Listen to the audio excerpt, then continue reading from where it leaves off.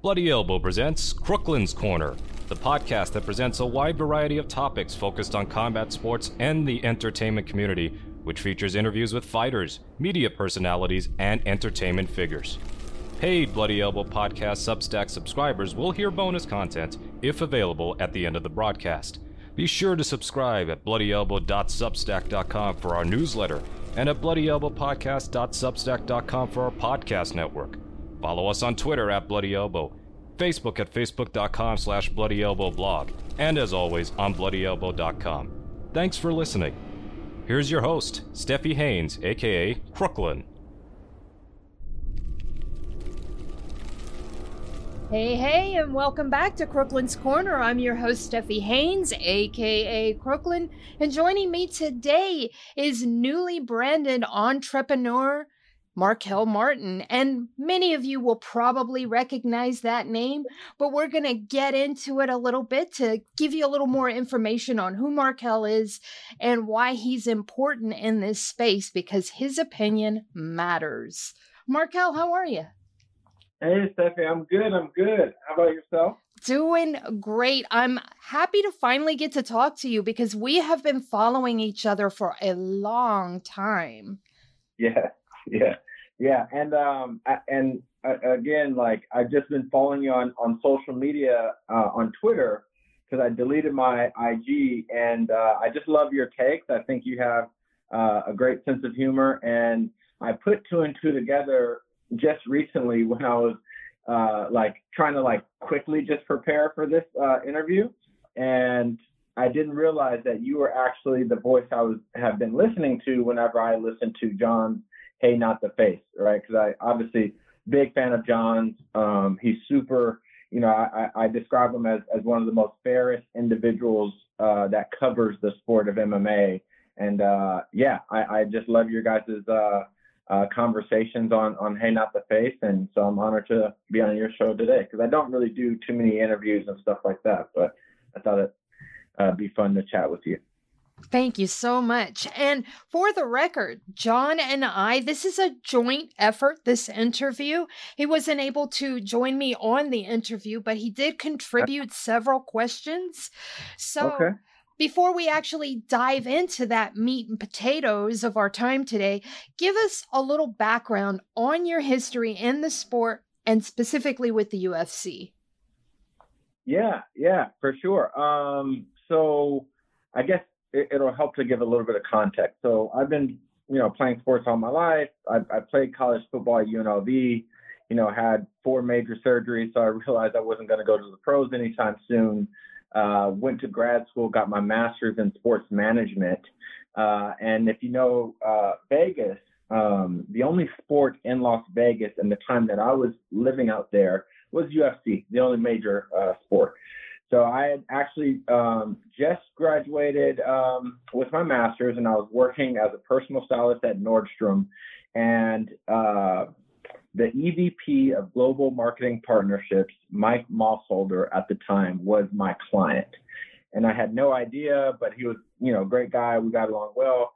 And I asked him what he did, and he said he makes the UFC money. So I actually said, hey, can I apply for an internship? I just, finished with grad school, and I want to get into sports and just start learning the ropes, so to speak. And long story shorter, I went in for an interview, and he ended up offering me a full-time position and not just an internship. So, I owe a lot to Mike Mossholder. He's still a friend and mentor of mine today, him and Jim Frivola. And that's kind of how I got into UFC. So I was there for around 5 years. I was in global marketing partnerships, so I did a lot of sponsorship deals. And then my last 2 years, I was primarily responsible for the U.S. market on sponsorship. And then in 2016, many of you may know that we were purchased at the time by WME for $4 billion. Which was huge for the company, right? There was only 300 of us employees. And basically, because of redundancies, there was about a third of us that were essentially laid off, right? Because of those redundancies. So, no harm, no foul. I was very grateful for, my time there. And then I was thinking about where I was going to go. And then I actually had heart surgery a week after the layoff. And then in my healing, I was going to go work at Kroenke Sports and Entertainment in Denver. And then I randomly got a phone call from CAA. So that's how, come full circle. I didn't apply to CAA, didn't even know what CAA was, but I'm from Southern California. So when I actually drove out to LA from Las Vegas, I had my interview with the CAA execs, the head of CAA sports and the head of baseball and combat at the time. And yeah, lo and behold, they ended up offering me a position to become a sports agent and lead the combat sports division. And are you still with CAA? No, I'm not. They back in September, they decided to dissolve the division, which I knew that they were going to do. There's tons of crazy reports out there, but I'll set the record straight here. They made that decision, quite frankly, because WME owns, a ton of market share, right? Like in the space. It's a little bit of the wild, wild west. Actually, it's pretty crazy from a business perspective.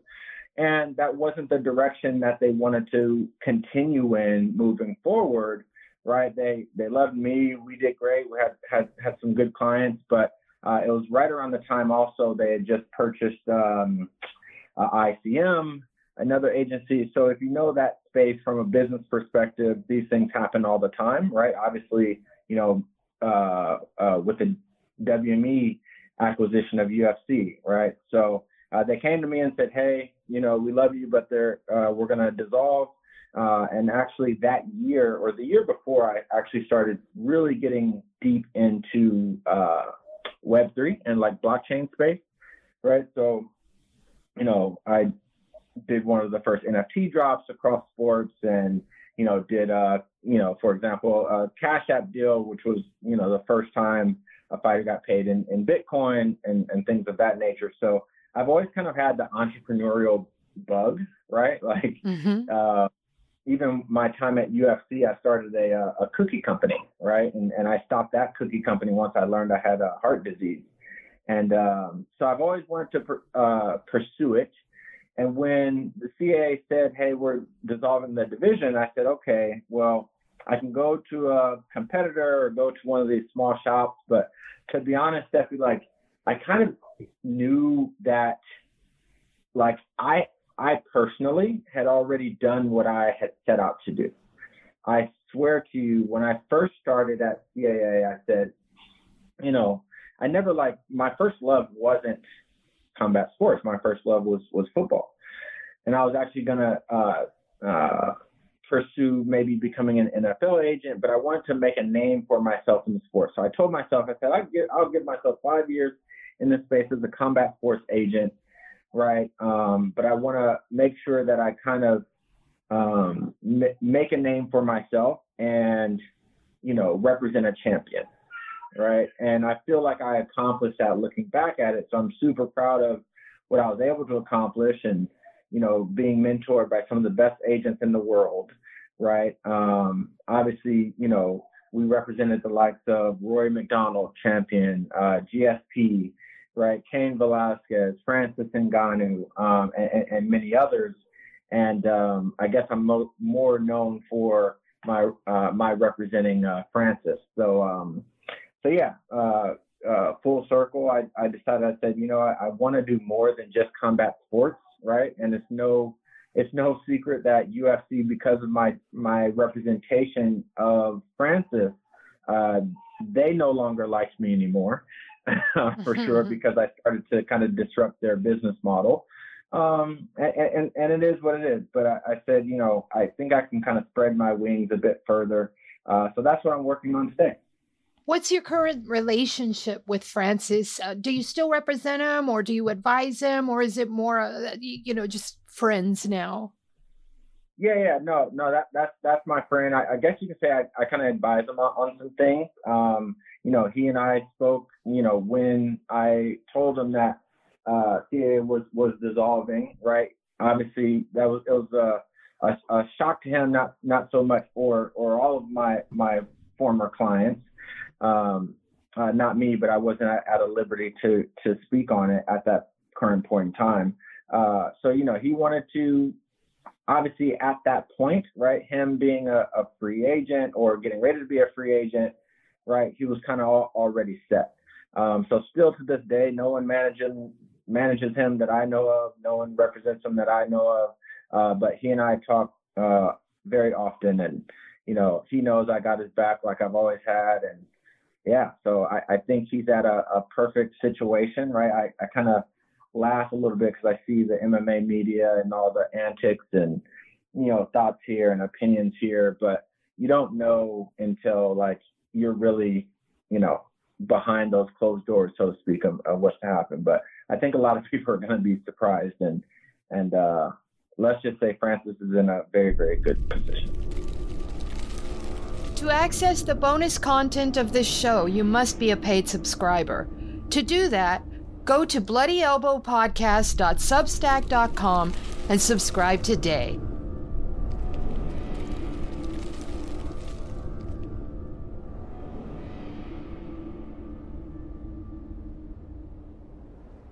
Thank you for tuning in to this Bloody Elbow Podcast Network production. Subscribe at bloodyelbowpodcast.substack.com. Give us your email and receive notifications when your favorite shows drop straight into your inbox.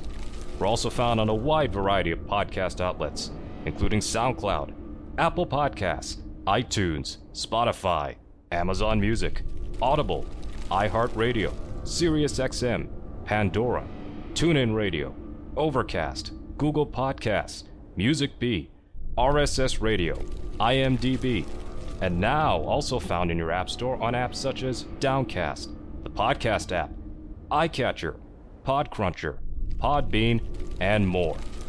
Just search for Bloody Elbow Podcast and you will get brand new shows throughout the week, including the Care Don't Care podcast, the Level Change podcast, the Hey Not the Face podcast, the MMA Vivisection main card and prelims UFC preview shows, the 6th Round Post-Fight Show, Crooklyn's Corner, the 6th Round Retro, the Show Money podcast, the MMA Depressed Us, exclusive fighter interviews, and the return of the MMA Bunker.